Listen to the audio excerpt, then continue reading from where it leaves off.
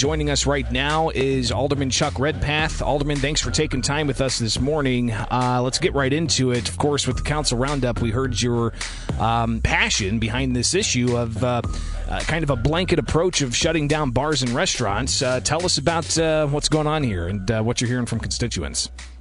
Well, you know, Greg, the problem is that they keep telling us about the statistics that show that the bars and restaurants are problems, but nobody wants to show them to us. And, you know, that's ridiculous.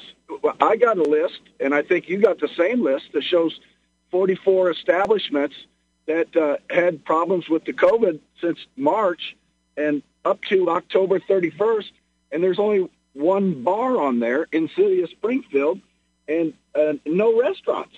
I mean, it's not fair that we're going to shut down an industry because people think that they might be the problem. They're supposed to be doing tracking, and we understand that. Show us the numbers. Show it to us. We absolutely have been asking for these numbers for a long time. We talked to the county, and they say that the numbers are going up, but they can't show us where the bars and restaurants are the problem. Alderman Chuck Redpath joins us. Of course, last night it was announced that starting tomorrow, that's going to be the case. No indoor bar or restaurant service. And what are you hearing from small business owners that are your constituents? How are they going to be able to maintain an employee base or to put food on their own table? Well, you know, here's the thing. There's going to be thousands of people, maybe hundreds, maybe thousands of people that are going to be affected by this. Bartenders and servers and waiters and waitresses. These people they don't have a paycheck if we shut down. And they, you know, those people that sit on the city council, I'm a retired person. I'll have a check, but they're not going to get a check. They're going to. I had a lady say, "Who's going to pay who's going to pay for my mortgage?" I mean, these people are devastated and don't know where to turn. We're sitting on $700,000 worth of business loans that we should have been distributed in August, and we still haven't distributed those things yet. Those things need to get out immediately. I called the mayor and said, you know, all hands on deck. It's time to get that money to the people. And so, you know, they're angry, and you know, they've been following the rules, Greg, through this whole thing. You go to bars and you're going to find exceptions to that, but if you go to the bars and restaurants, they're social distancing. They're wearing masks. Their people are wearing masks.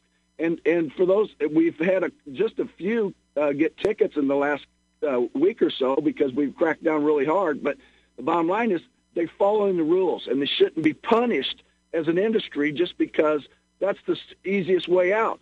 And then the governor leaves the casinos open and says, oh, yeah, you can't go in and have a beer or get a sandwich, but you can go in there and play video poker machines. We're talking with Alderman Chuck Redpath on the WMAY Morning News Feed. I'm Greg Bishop. Chris Murphy in the newsroom. Alderman Redpath, it seems like that the county kind of caught you by surprise a little bit with the whole council last night. You know, talk a little bit about the relationship between the city and county on this, and is there a communication problem? Yeah, big communication problem there.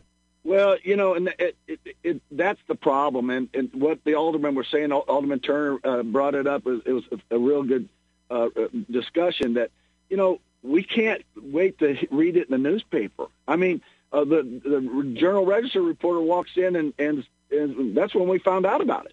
I mean, come on, we got constituents, we got businesses that are calling us hourly, and we have to, and we find out about this through the Journal Register reporter who shows up at the council meeting. It's ridiculous. And look, county, we got a good relationship with the county, but the bottom line is communication is the key to everything. And that's the problem the city council's had with the mayor. He'll wait till the last minute to tell us stuff. You can't do that. The people are calling us. We're the representatives for the people in the city of Springfield.